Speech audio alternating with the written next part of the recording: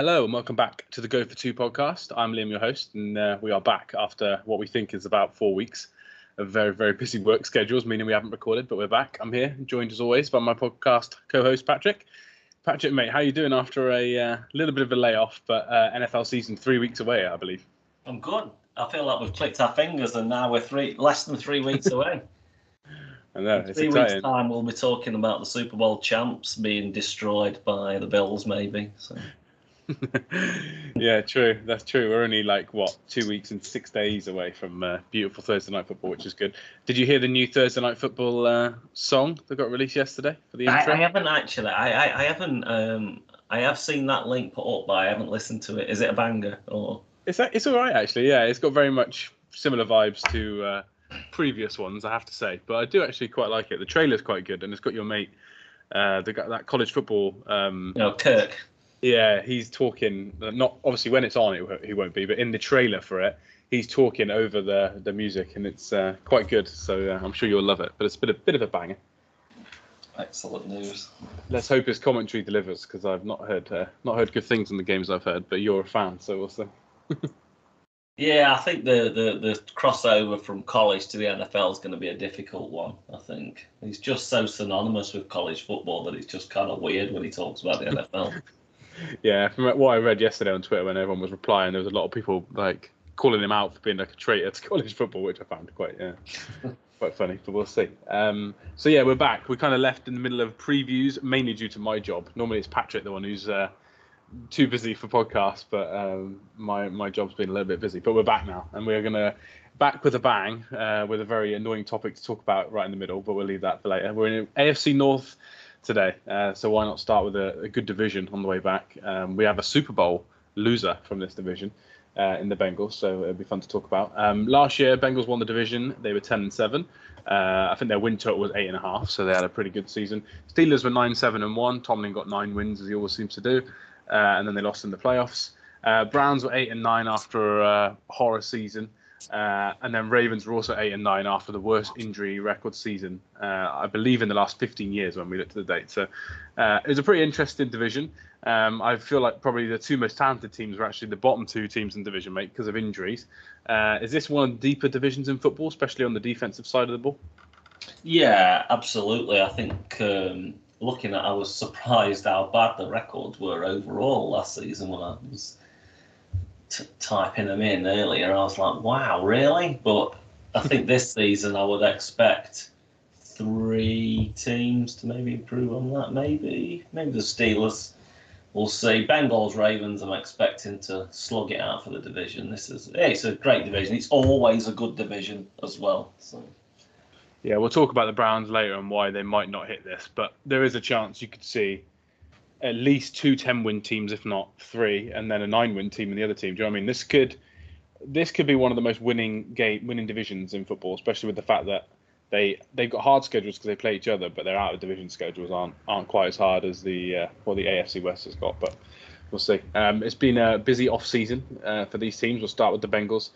Free agency was basically what can we do to make sure Joe Burrow doesn't get assaulted 10 times a game.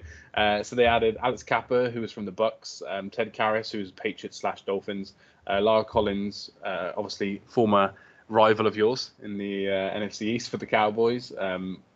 Oddly, hasn't actually practiced yet for the Bengals. I read yesterday. Don't know if you saw that, but he hasn't actually had one single practice yet because of that back injury. And then they also added Hayden Hurst, former first-round tight end. In terms of losses, they lost Larry Ogunjobi, who's I think he's actually gone to the Steelers, isn't he? With another player who's had back injuries. Uzama, the tight end, left to go to the Jets. That was a big loss, but they replaced him with Hayden Hurst. And then Riley Reef was the right tackle they lost, that's been replaced by Lyle Collins. In the draft, added Dax Hill, who's like a safety corner hybrid, something they really, really needed. And then Taylor Britt as well, who's kind of like a speedy man corner in the second round. So very much O-line free agency and then secondary in the draft. What are your thoughts on I guess, the offseason in general? We'll start with the free agency. It was all about the O-line. For me, they're not going to be a top 10, 15 O-line at all in the league, are they? But they're not going to be a bottom 5 unit anymore, and I think that makes a big difference. But will Lyle Collins actually be able to play? That is the question I'm kind of worried about now, because I think he's a really good player. Yeah, I think they've improved quite a bit, especially with Ted Karras and Alex Kappa, especially. It was two great signings. But yeah, obviously the worry with Collins is the injury. Then you've got Isaiah Prince in the background. Maybe Collins doesn't start the season, I'm not sure. But overall, it feels much improved. And then Hayden Hurst for kind of swapping in for Uzama. That's certainly not a downgrade, I agree. I would say. So, yeah, the offense is pretty much set as it was last season with a decent upgrade on the offensive line. So you would imagine that they're going to come out the traps flying. Yeah, you would, yeah. And I do wonder if that will help them run the football a bit more, because one of the issues their offense really didn't look as good as it should have been with those receivers was because, A, they run the ball too much, but when you run the ball too much and your offensive line's that bad, you're going to have Joe Mixon running up for 1 yard a carry, do you know what I mean, on first down. And I think that kind of made the offense look maybe worse than it was at the start of the season. So do you think with this offensive line in the interior, we're going to probably see a better season from Joe Mixon, especially for anyone that plays fantasy football? Yeah, you would imagine so, wouldn't you? He came on strong kind of at the end of the season. He was good in the playoffs as well. Yeah, he was. Yeah, well, and then you got P. Ryan, obviously, catching passes out the backfield. Chris Evans as well maybe gets a little bit more time on kind of snap share this season. But yeah, I'm expecting. I mean, the expectations are massive, really, aren't they, for the Bengals after going all the way to the Super Bowl? And yeah, I mean, they've not incredibly looking at the defensive side as well, kind of improved the roster overall, have they? But it kind of is what it is. And Chase is in his second year pro with Burrow. I don't know, mate. I'm not sure what to think on the Bengals because the playoff wins that they had were so incredible. But I actually went back and watched them all this week in like kind of in 40 on Game Pass, and I was like, man, you got lucky a lot of times. Yeah, tell me about it. I still have nightmares about one of them games. But yeah, you are right about the roster. I think it's very similar. We both said this, didn't we, in the draft process? We both like Dax Hill. And I do think he'll make a difference to their secondary. And aside from that, it's going to be very, very similar, isn't it, on that end? We'll see what happens with Jesse Bates, obviously the franchise tag issue. What's he going to do? Obviously, he's holding in, holding out. Is he going to play? How much is he going to play? When's he coming back? If he gets small injuries, is he going to play? That's interesting because he is their best defender by far. But yeah, their front's okay, and it's still okay. Their secondary for me is good safeties, poor corners, but I think their DC, Lou Anarumo, actually did really well, especially in the playoffs with his scheme. So I think they're still going to be okay defensively. And then offensively, it's going to be strange because they weren't very efficient at all to start the year. So you'd hope that would improve if the play caller, Zach Taylor, actually decides to call more passing plays on first and second down, so that they could actually get better in terms of efficiency. But I do think we might see less explosive plays. I think teams that play too high safeties against the Bills and Chiefs are going to play too high against this Bengals team, and I think they're going to try and force them to be a little bit less explosive and just see if Jamar Chase can still work miracles after the catch. So I think we could see them become more efficient on first and second down, but I think we might see less of those 20, 30, 40, 50-yard touchdowns, and it'll still be a very good offense. Might actually improve, but I don't know if they'll score as many points in some of these games as they did last year. Yeah, I would agree with you there. That it's interesting. I don't know. I just don't see them because I think everyone. I've been reading and kind of listening to pods over the summer, and everyone's kind of got them up there winning the division, and then we're ready to go again for another deep playoff run. But I'm not sure about that at the moment. Yeah, they got the 26th hardest or easiest schedule in the league, so bottom 6 in terms of difficulty. So really, really hard schedule. And the other teams in the division have got apart from the Steelers, they've got a much easier run. So I do think the schedule is going to hurt them. I can't remember the exact run, but at the end of the season, they have an absolute awful end to the season. So their season ends with, so they've got the last game is their Ravens the last game. So it goes Chiefs, Browns, Bucks, Patriots, Bills, Ravens to finish the season. My God. That's almost the sort of run-in that if they're not already winning the division before then, they haven't got games in the bank, they're going to struggle to win the division there. And if they don't have games in the bank and they still win the division, then that's a real team that are going to cause problems in the playoffs. Do you know what I mean? Like yeah, absolutely, yeah. How they finished last year, I think they scored 45 against the Ravens, which were very injured. Then they beat the Steelers, and then obviously they beat the Chiefs, and then a couple of weeks later the playoffs started. So I think if they have another good end to the regular season, they're going to be dangerous in the playoffs. But I think if they haven't got enough wins come December, that is a very, very hard schedule. But yeah, I'm with you. Good team, good offense. I think not this season, but the season after this, they could be incredibly dangerous, like people are talking about with the Chargers, I think. But yeah, I think it's going to be a harder season for them in the regular season this year. Let's move to the team that finished second then. I can't believe I'm saying this after they had a quarterback, but Steelers and Big Ben finished second. Obviously, he's retired. They've also lost Trey Turner, Joe Schobert, who actually played quite well at the end of the season, and then Juju Smith-Schuster to the Chiefs. In free agency, they added Mitch Trubisky, the best backup Buffalo's ever seen, apparently. Miles Jack from the Jags, which I thought was an incredible signing. Ogunjobi that we mentioned. And then they also added Levi Wallace, who was the second best corner for the Buffalo Bills. So some really good players there. In the draft, they added Kenny Pickett, as we know, in round one. Currently taking third team QB snaps behind Mason Rudolph, but we'll talk about that in a minute. George Pickens in the second round, who is the second coming of Jesus, if you believe Twitter and my Twitter personally, because I'm a big fan. And then Marvin Leal as well, who everyone thought was maybe a second round player, who dropped to the third round. So pretty good draft there, relative, getting a QB that late if they like him that much. For me, a really good free agency though. I really like Miles Jack, and I think Levi Wallace is underrated as well. But what do you make of this Steelers team? Because Big Ben was so bad. Does it almost not matter who plays QB? They're probably going to actually improve because they'll be able to run a more normal offense rather than have someone who can't really move around. Yeah, I would say so, because obviously Mitch is kind of underrated on his feet as well. But yeah, he is. Yeah, I don't know if he's ready to. I really hope that this kind of works out for him, because I did think he got the short end of the stick in Chicago, to be honest with you. But he's got some weapons to work with. I mean, Deontay Johnson, Chase, Claypool, Pickens. He's got all the chances here. You know, he's got Freiermuth. He's got Najee Harris. Do you know what I mean? He's got all the weapons he could ever want to make this kind of second go around in football work for him, because the defense is, as I'm sure we'll go through that in a minute, is stacked.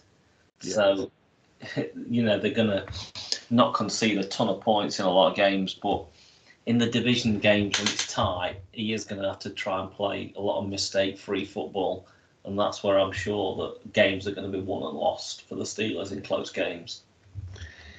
Yeah, I think if you are someone who does like fantasy football or who bets on the NFL, I think if they're clever, they're going to run Mitch Trubisky quite a lot, aren't they? Because if the games are close and it's 3rd and 1, 3rd and 2, 3rd and 3, can we do some sort of rollout movement sort of play where Mitch is on the run rather than ask him to sit there, drop back in a clean pocket, if there is a clean pocket, we'll talk about the O-line in a minute, but and try and throw the ball? Because I think you're right. I think he's underrated on his feet. I think his deep accuracy is better than what people think, but I just think he makes a lot of mistakes. You know what I mean? Very similar to Daniel Jones in that respect, that his decision making is probably the worst part of his game. So I'll be worried. I'll be interested to see that. Is there any worries for you that I think he's definitely going to start the season as a starter, but does any part of you think that we could see Mason Rudolph and Kenny Pickett, one of them, early in the season, or do you think they'll give Mitch Trubisky a real good run late into the year, and then maybe if the season's dead towards the end, make a change just to see what they've got in whoever they like most out of those two? I mean, it's difficult because when you look early, they kind of start the season with Bengals, Patriots, Browns, Jets, first game, and then they go into Bills and Bucks. It's kind of like, what record do you expect after your first 4 games, you know? They could be looking at winning 3. You're not going to be scared of going into Cincinnati either, opening game. You know, you want to be looking at 3 to 4 wins from the first 4. And if you get under that, it's going to be tough for Trubisky, I think, to keep the job for the full season. I do think it's going to have to go on wins for him. And I don't see Tomlin as kind of like a flip-flopper in quarterbacks, but he really hasn't known anything other than Roethlisberger, has he, throughout his pro coaching career? So we kind of don't know. It's going to be a lot on what he sees in camp as well, and just winning games, I think, is going to be so important for Trubisky. I've got no idea what's going to happen. I mean, if Rudolph comes in ahead of Kenny Pickett, in say week 6. That ain't looking good for Kenny, is it? No, that's not good. We've seen enough Mason Rudolph to last us a lifetime. I think he got replaced by Duck Hodges at one point. So if Kenny can't get past him, then I think Kenny's career could be doomed. But there's been good. I remember, right? I went to the Sugar Bowl in New Orleans, and Mason Rudolph was at quarterback, and even then he was sharing the quarterback job with another guy who I can't remember at all. I was just like, and they got whooped as well. So I've definitely seen enough of him to last a lifetime. I think Matt Rule was the coach as well. Didn't he have Mason Rudolph above Baker Mayfield in that rankings for that draft class? And now he's got Baker under centre. But yeah, I don't know what's going to happen at QB. There's been reports that they've all done well in training camp. But if Mason Rudolph's still listed as the 2 at the moment, I don't know how well Kenny could have done, even though he did play okay in that first preseason game. Like you said, the weapons are good. We won't touch too much on them. I hope Claypool has a bit of a better year. Calvin Austin's a really good kind of fourth gadget guy. George Pickens, I absolutely loved in the draft. I know you liked him as well, and he looked like an absolute beast in camp. But what are your thoughts on the O-line? Is this going to cause issues for the QBs? Because I know they've improved them in quotation marks. I do like James Daniels from the Bears. Mason Cole, I think they paid too much money for, but he's an experienced centre. So I like those 2. But still, left and right tackle, you're really going with what you had last year. And as we can see, last year they weren't very good. Yeah, I mean, if you just look at left and right tackle and left guard as well, just what they've spent there, he's not big, 2 4th-round picks on the left side and then 3rd-round pick for the right tackle. They've not spent a lot of kind of draft picks there, have they? And this is kind of what you end up with, isn't it? And yeah, I like James Daniels as well from the Bears at right guard, but he's not top 5 in the league, is he? So it's going to be certainly going to be middling. That could be an issue, I think, if as he gets later into the season. Yeah, and like people have said with the Bengals offensive line, it's better to have 4 average players and no one like being a couple of weaknesses, rather than pay someone who is a good right guard. But then does it really matter if you've got a good right guard if both your whole left side's terrible and then your right tackle's probably below average in experience? I think it might be better to have 3 or 4 just NFL average players there, rather than have a good guard and then not a lot else. I know we don't talk about fantasy loads, but Najee Harris gets drafted quite high. What do you think in terms of this offensive line? Is there enough improvement for him to have a more efficient season, or is he going to have another season where he has loads of touches? His touchdowns might go up just because, I don't know, second year in the league, different QB, so they have to worry about Mitch running in the red zone. Or are we going to see another just kind of wasted season, just giving him the ball loads when he can't really do a lot because of the O-line? Well, I hope he has a much more efficient season because I love Najee Harris, coming out of college. So, I don't know, man. He touched the ball so much last year. Yeah, he did. How can you last more than kind of like 4 years at this before he's kind of like a second, third stringer somewhere? I really hope that doesn't happen for him because, like I said, I loved him as a player in college. So you just hope for more efficiency now, and I'm hoping now that they've got a different QB and it's not Big Ben. It can do more than just kind of halfback pass on Madden when you don't know any other plays. Do you know what I mean? Yeah, I will add that he looks absolutely massive as well this off-season. Not in a bad point of view, but just in terms of being huge. He looks like he's put on muscle because I saw photos of him yesterday on Cam Hayward's podcast and I was just thinking, like, he is, for a running back, I know Derrick Henry's big, but this is like it's not as big as Derrick Henry, but it's a different build, and he just looks huge. And I was thinking, like, I wonder if he's bulked up to try and take some of that. Those extra touches mean extra hits, don't they? And I just wonder if he's kind of used his smarts there a little bit and been like, right, I want to have a long career, and the Steelers aren't going to, they're not going to limit my touches. So we'll see. Let's move over to the defense then. Probably, I don't know, it's hard. The Browns are good as well, but arguably the most talented defense in the division, maybe in the AFC.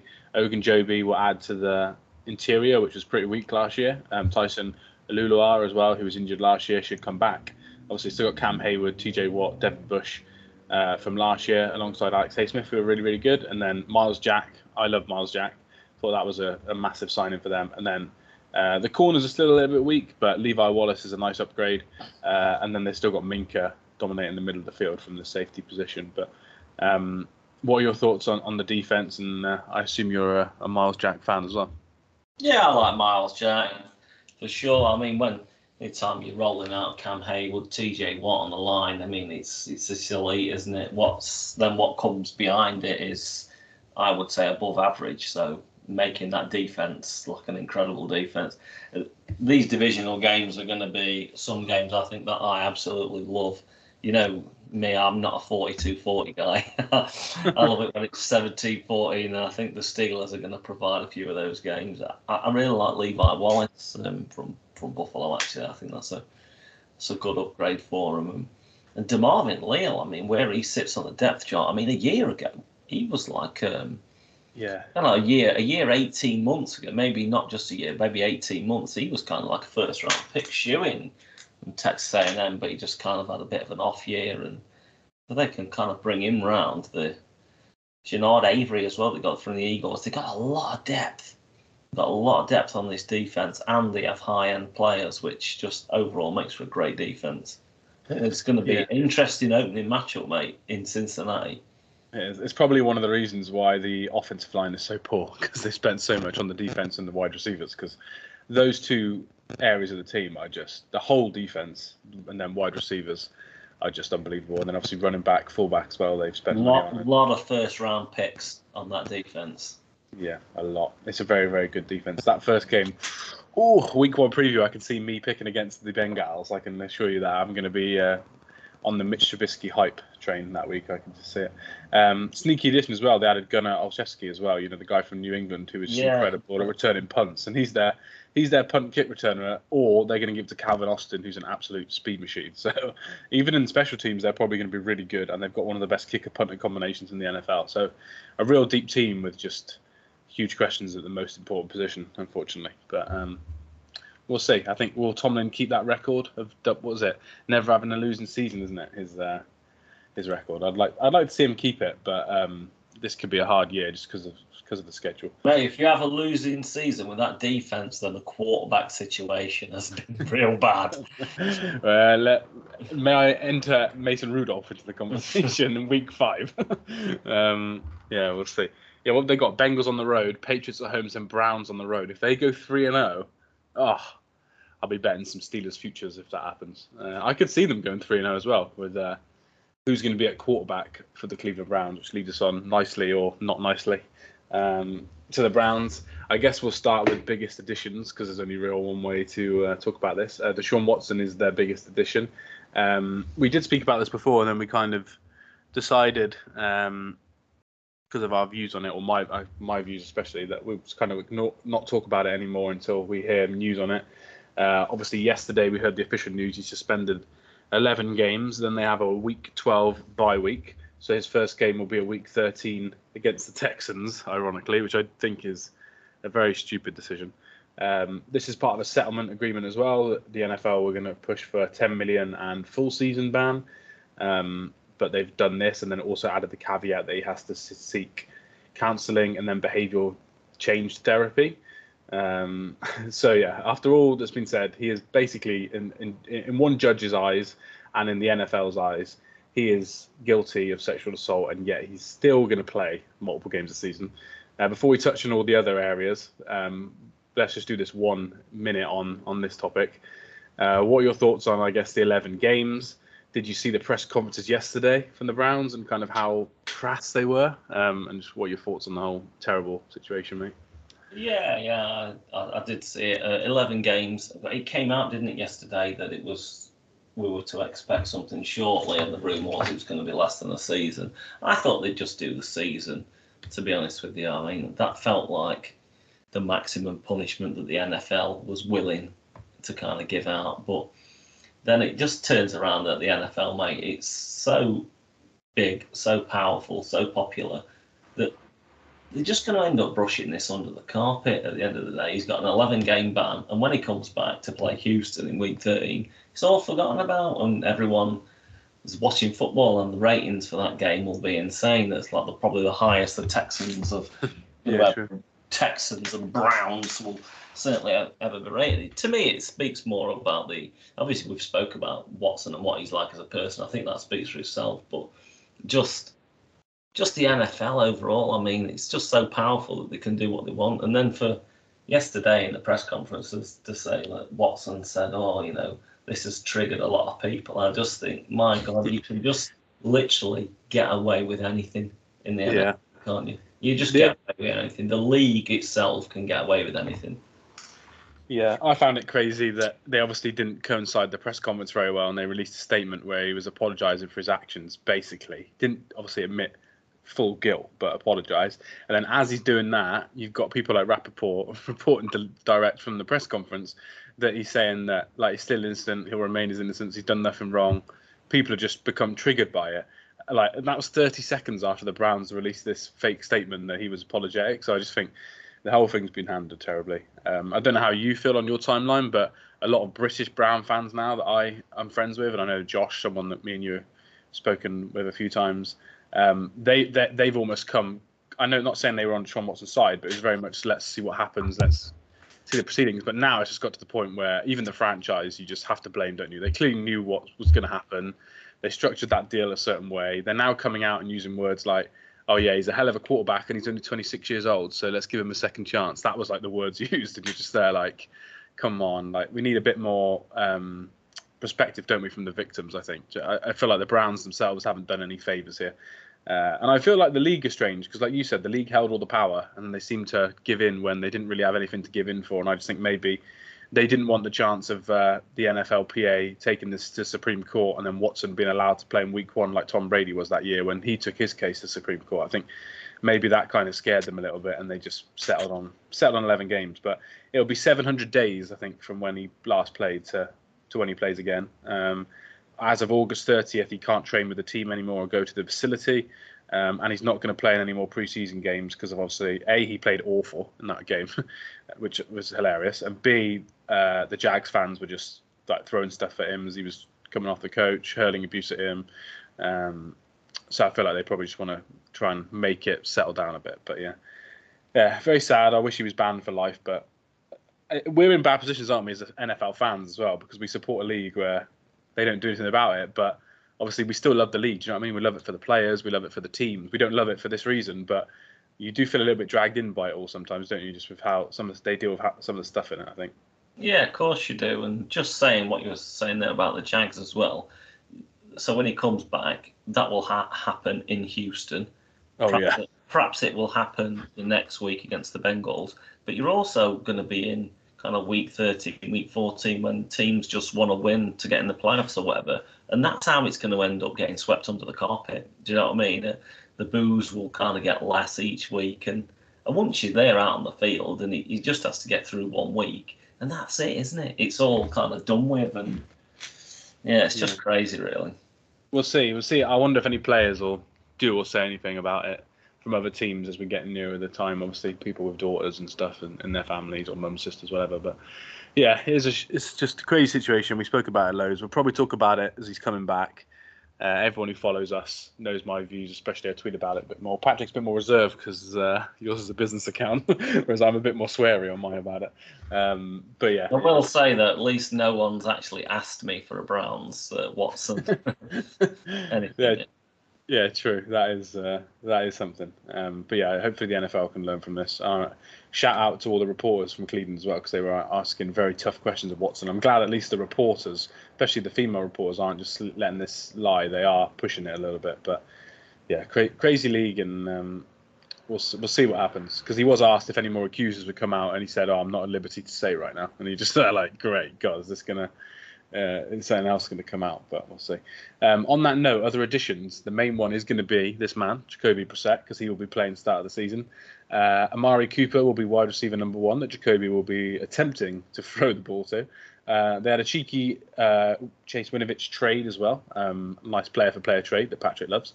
They lost J.C. Tretter, the centre, which is a big loss because they've also lost their other starting centre, Harris, to an ACL, I believe, or Achilles or ACL. He's out for the season, so that's 2 centres. They lost Hooper, to the Titans. Higgins also left, but he's gone to the Panthers to play with Baker, who got traded. And then Jarvis Landry also left to go to the Saints. In the draft, obviously they didn't have many picks because of the trade. Martin Emerson, cornerback, who's a good player, probably will play snaps for them. D-end Alex Wright is more of a rotational pass rusher. And then wide receiver David Bell, who is an older prospect that will probably be forced into a lot of playing time because they haven't got many receivers. Let's start, first of all, on the QB position. Jacoby Brissett. Take away the Watson stuff. Obviously, nothing's to do with Brissett, so we hope he has a good season. How many wins does he need to get them to make them a potential playoff team? And how many wins can he get in those 11 games? Because it's a mixed schedule, isn't it? It's easy to start with, and then it really does get quite difficult. So if he misses 11 games, I mean, you look at the roster, you look at the talent on defense and some of the pieces on offense. Yeah, the goal still has to be to make the playoffs, doesn't it? So I think if you can get them 6 wins before the Texans game, and that seems kind of logical. You got Panthers, Jets, Falcons, Patriots, Dolphins, kind of on that schedule. You get a win in the division, and you probably still be in the shout. But they have to win the games that you think that we should be winning. You can't really give up any of them if you still want to make the playoffs. I don't think in the division. Yeah, week 5 is the Chargers. So they've got Panthers, Jets, Steelers, and Falcons before that. They have to be 3-1 there, don't they? At least. Yeah, absolutely. Yeah. And that leads me up nicely to talk about week 1.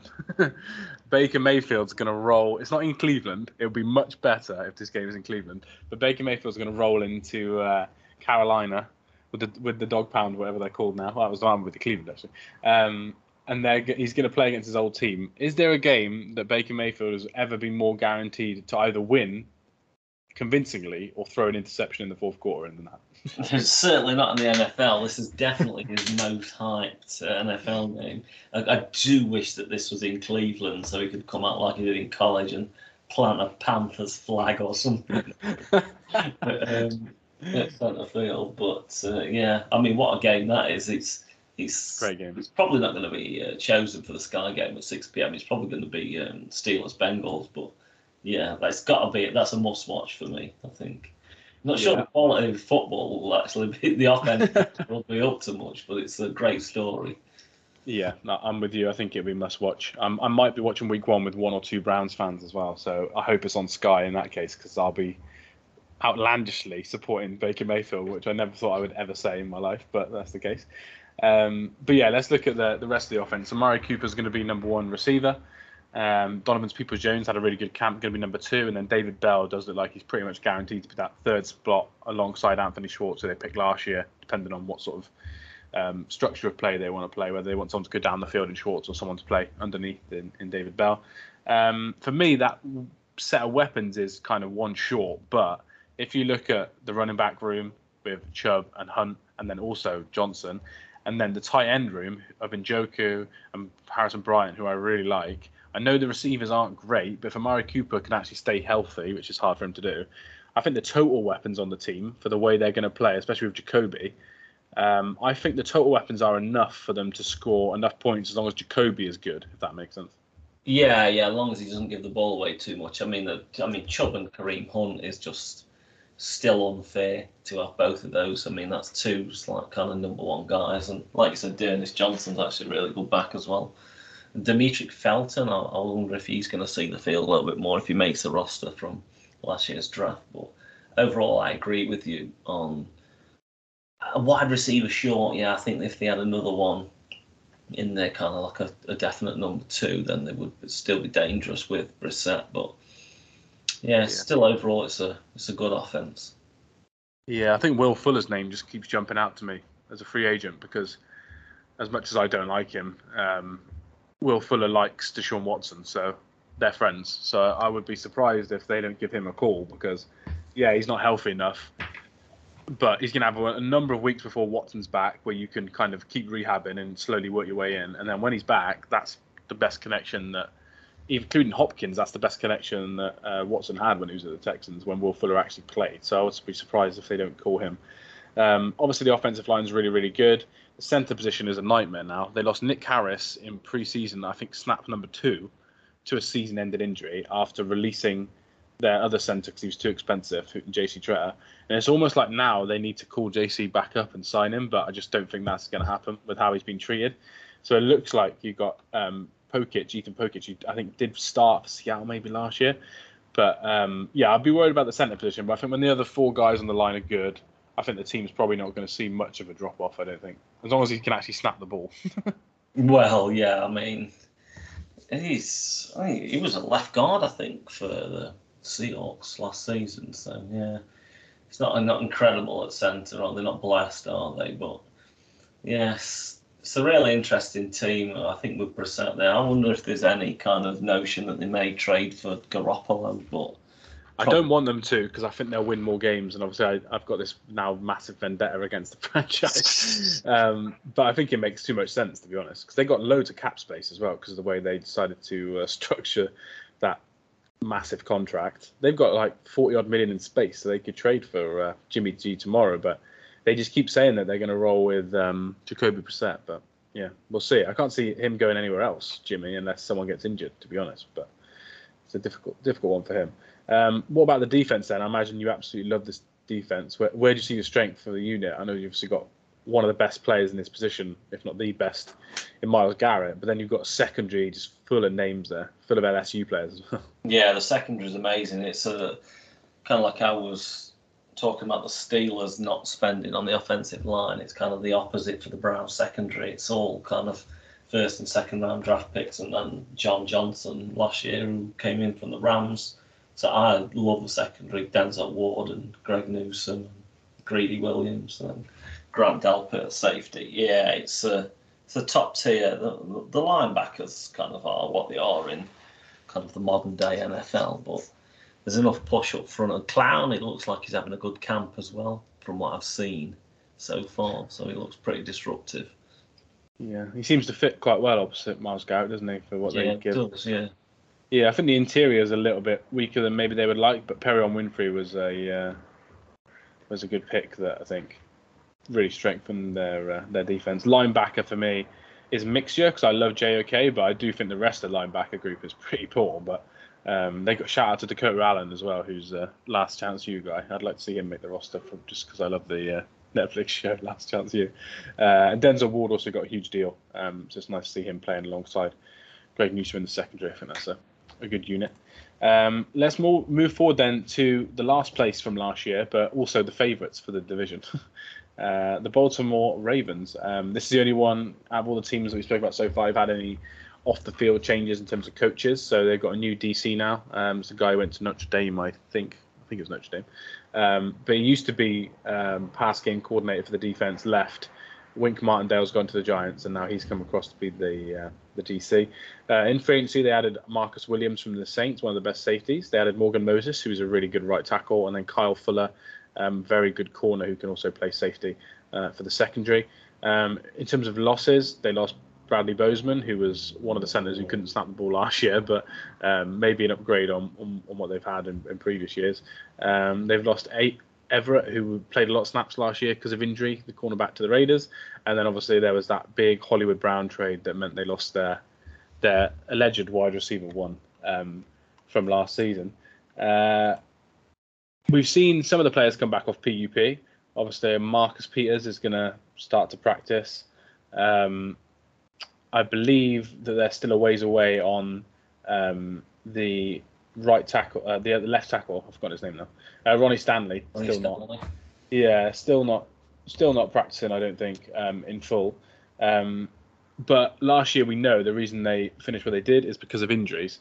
So what do you make of their roster this year? Because they've added and obviously got all these players back, but some of them did have extremely bad injuries last year. So it's hard to know how good they're going to be coming back. Yeah, I think that's kind of the issue, because if you could just click your fingers and everyone was healthy, I would say that this is the kind of the most dangerous team in the North. But when you're kind of looking at left tackle and Ronnie Stanley, you're just not sure what he's going to be like when the season starts. And what's behind him is, Juwan James. So it's difficult to kind of look at that there. And then you look at also like Gus Edwards is still kind of on the PUP, isn't he, on the offense? So And losing Hollywood is interesting because you look now, you've got Bateman, Duvernay, James Prosh, kind of Tylan Wallace behind there. It's kind of a strange mixture, but I just love the run game so much. And if kind of Lyndon Baum, Zeitler, and Morgan Moses are healthy all season, they're going to ground and pound. And I'd like to see. I know that everyone always says that kind of they wish that the Ravens would expand their passing game, but at the moment I'm not sure they've got the weapons for it. Aside from Mark Andrews, for me it's just kind of ground and pound it on the floor, and that's going to be difficult to beat with the defense that they've got as well. Yeah, it very much looks like if you look at the players they've added, obviously drafting 2 tight ends, didn't they? Let their speed receiver go. Their number 1 receiver is now a bigger body receiver. Obviously, they've got Tylan Wallace as well, who's a relatively good blocker for that position as their like wide receiver 3-4. And then they've got obviously the star tight end as well. So yeah, it's interesting. It does look like they're just going back to old school Ravens, the year where Lamar won the MVP. They are going to run it more. That will rely on J.K. Dobbins and Gus Edwards. For me, coming back relatively healthy. I know they've got Mike Davis, but he wasn't great last year. And then Tyler Badie is someone who I actually quite liked in the draft process. But I still think they'll need them 2 main guys to come back and at least one of them be close to their old self. So we'll see. I know J.K. Dobbins is practicing now, so hopefully it's him. Yeah, the offensive line is pretty good. Their backup tackles for me are better than the Steelers' starting tackles. So I think that says a lot about the depth of this team. But I just think the wide receiver room does miss one player. Hollywood Brown probably wasn't the right player, but if they could get some sort of bigger wide receiver, I know they were interested at the time in Juju Smith-Schuster. They were interested in Jarvis Landry. I think if they had one of them guys, I would be looking at the offense being like, this could be just incredibly deadly in the air and on the floor. Whereas now I do think they're going to just be ground and pound and then play action in the middle of the field. Mark Andrews to get his receptions, and then Bateman on the outside potentially. But yeah, we'll see. All their backup receivers are extremely quick, so Lamar's going to have the chance to play action bomb it if they're running the ball loads. What are your views on Lamar Jackson at the moment? Because he's set a deadline for week 1 for his contract extension. He wants to be fully guaranteed because Deshaun Watson's is fully guaranteed, which I completely agree with him on that. If he is, then why can't Lamar? But I haven't seen loads of conversations that they're progressing at all to a new deal. Now, this could just randomly come out in the next week that he signed some 6-year mega deal, but at the moment, it doesn't seem to be that way, and we could be in for playing all season without a contract for the year after. So what are your views on his contract situation? Yeah, I hope not, because I do think he deserves it, and I think he deserves not to have. I mean, you don't know like personal how much it would affect kind of the players, each kind of different person with the contract hanging over your head. But if I'm Baltimore, I think I kind of just do it. Unfortunately, now with the Watson thing being fully guaranteed, that's the future, isn't it now? Yeah, it is, yeah. For quarterbacks, this ain't going to be a one-off. It's going to be the future where it's pretty much all or heavily guaranteed. Especially someone like Lamar, he's won an MVP in his second season. I mean, that's kind of it now. That guarantees you, doesn't it, a fully guaranteed deal going forward now in 2022. So, yeah, I'm expecting much better things this season from him. I'd love to see him and be healthy for the season, touch wood. Very exciting player. And I used to actually dislike him in terms of passing game. I thought he was overrated. That MVP I thought was extremely overrated with his passing game. However, my 2 friends that are Ravens fans now don't like him as much because of how badly he's performed passing the ball in the playoffs. Whereas some of his numbers, yes, he's not a top 5 quarterback at passing the ball, but he is clearly a top 10 quarterback at even passing the ball. And he's clearly the best at running the ball, him and obviously Josh Allen. So I do think some Ravens fans now maybe are kind of looking past how good he is, but I hope he gets a big payday. The defense is still good. They've kind of gone with the usual linebacker and defensive tackle. Let's just rotate as many people as possible. I know we didn't mention the draft picks earlier, but obviously Ty Linderbaum at center in the offense. But the main ones were Carl Hamilton at safety, and then David Ajabo as pass rusher, and then Travis Jones as DT. So they're kind of still going with this rotation of linebackers and DTs and defensive ends, but then they've gone absolutely hard and added probably the best safety combination I've probably seen in the NFL in terms of number of players, with Chuck Clark, Marcus Williams, Kyle Hamilton is your third option, and then obviously Tony Jefferson, who's rotates in and out of there as well. And then they've got Marlon Humphrey, who's back practicing. They've got Kyle Fuller, who's the addition we spoke about earlier, and then Marcus Peters, who's back as well. For me, the secondary is probably the best, definitely the best in the division, maybe the best in the NFL. But then up front, they're very mismatched with some good younger players, some really good experienced older players who get injured a lot. I'm not quite sure where I sit on how good that front's going to be, but I love the safeties and the corners. Yeah, I think if the two, well, I'll say Ajava, it won't be Ajava, but if Travis Jones can step in the middle of that line, I do think that's it's going to be a massive plus for him. Kyle Hamilton, I've read, has struggled a little bit during camp. I try not to read too much into kind of camp struggles, because you remember last year when Jamar Chase couldn't catch the ball during camp. Yes, I do remember that. It was very funny. Yeah, so I try not to take too much into that, but yeah, great. On paper, it's amazing. And Marcus Williams signing from the Saints was one of my favourite free agent signings this year. So, mate, I'm not quite sure. I mean, obviously we know how it happened because of the injuries, but this team finished fourth in this division last year. I do not think that's going to be happening again. No, that leads us on nicely to the predictions. I'll go first this time. I am going to go Ravens to finish first and win the division. We haven't spoken about their schedule. They have got a very easy schedule. It is the 11th easiest in the league, obviously, because they did finish fourth. It's not top five just because of the fact they do have a hard division, but their outside of division conference schedule is very, very nice. And they have a relatively nice start to the season as well. So yeah, it's good for the Ravens. It's another reason why they're my division winner. So yeah, I'm going to go Ravens.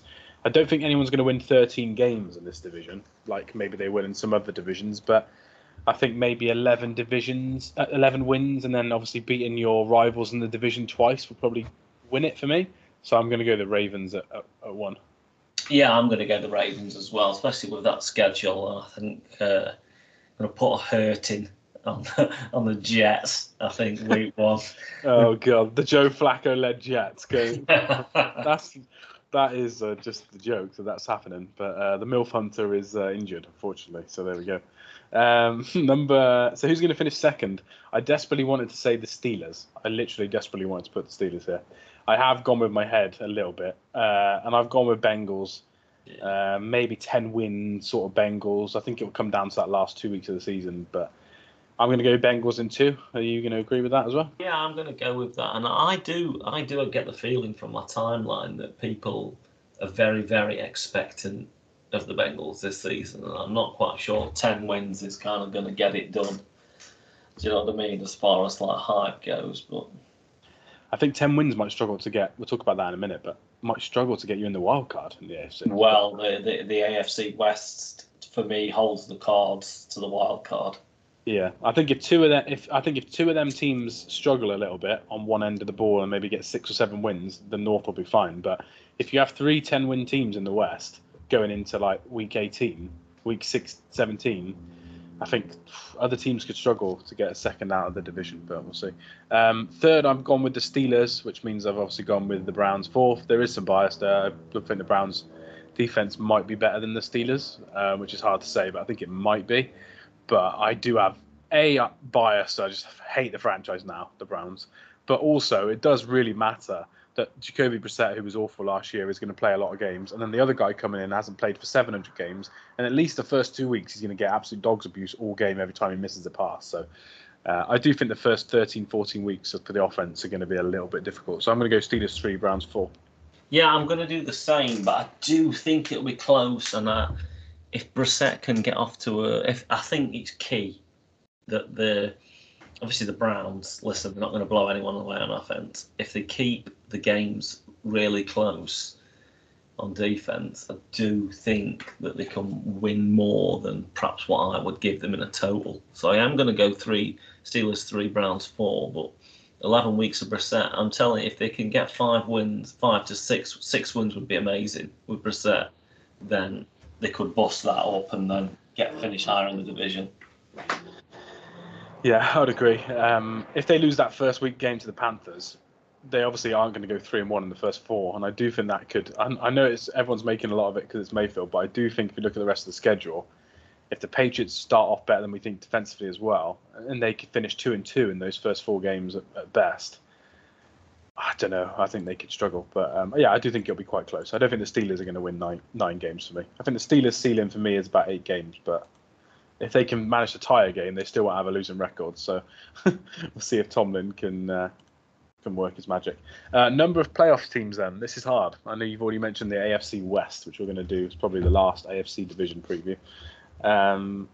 Where are you at? Are they going to have 2 from this division? I know. From the East, we said 1 each, obviously, so just the division winner. From the South, we said 1. So there are 7 spots in the playoffs now. So does that mean you're going to say 2 for the North? Well, I have to go 2 then, don't I? Unless you think 3 from the West. Well, no, because it would be 3 from the West, wouldn't it? And 2 from the North. That would make 7. Oh, yeah, true. Oh, God, we're going to have to start believing in the Titans a bit more if we want to get one of these North teams Unless unprecedented, every team from the AFC East, AFC West, sorry, makes it in. AFC East, Joe Flacco is going to get elite quarterback playing in the playoffs. Yeah, I do think we have to go 2 each. Yeah, I just can't see. I don't think there'll be 3 in this division. I do think the Steelers and Browns quarterback situations are just going to limit them too much, but we'll see. If they do trade for Jimmy G, does your answer change? Because for me, it does. And I do think they finish 3rd then. And annoyingly, it wouldn't surprise me if they can get close to that 10 wins, maybe, if someone in the AFC West falters. And you could see 3 teams from this division. But I think they'd have to trade for Jimmy G for that to happen. Yeah, for sure. And then I can't wait for if Jimmy G won kind of 6-7 games, I can't wait for the talk about Watson. Is he going to start on the bench? Is Jimmy G going to start? So that would be interesting anyway, which has followed Garoppolo around his whole career. Yeah, and I'll be setting up Jimmy G burners if that happens, just to tweet it out all the time. But we'll see. Nice. We've gone chalk then in the AFC North. We've both gone Ravens, Bengals, Steelers, Browns in that order, with the Ravens winning the division and then the Bengals being the wild card playoff team. But I do think both teams are going to be pretty good this season. So yeah, fun division with loads of good divisional matchups. Right, that's it. Remember to go follow us at Go2Pod, 2 being the number 2 on Twitter. Go follow Patrick at MugsNFL to order any NFL gear that you want before the season starts. Our next episode is going to be the NFC North, where I get to talk about Kirk Cousins, so I'm happy man. So yeah, thanks guys for listening. We will speak to you soon. Yeah, speak to you soon, everyone.